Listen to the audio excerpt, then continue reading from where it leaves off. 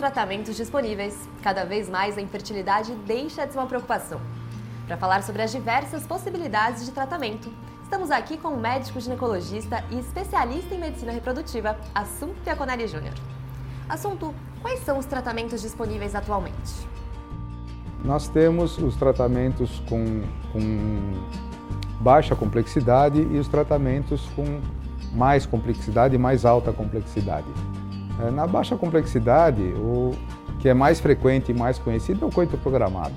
Então, todo casal que identifica algum problema em relação à sua possibilidade de engravidar, começa a fazer, sem querer, inclusive, o coito programado, perseguindo aquele momento da ovulação para tentar a gravidez. Além dele, existe também a inseminação, que hoje em dia só se utiliza a inseminação intrauterina, que é colocar o esperma, o sêmen preparado no interior da cavidade uterina.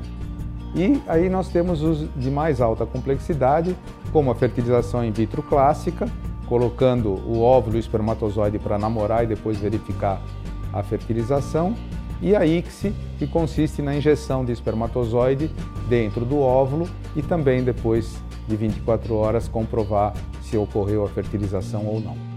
E qual é a eficácia desses tratamentos? Os tratamentos de baixa complexidade dão uma probabilidade de gravidez para o casal a cada tentativa de 16%, sendo que essa probabilidade diminui à medida que nós vamos fazendo mais ciclos de tratamento.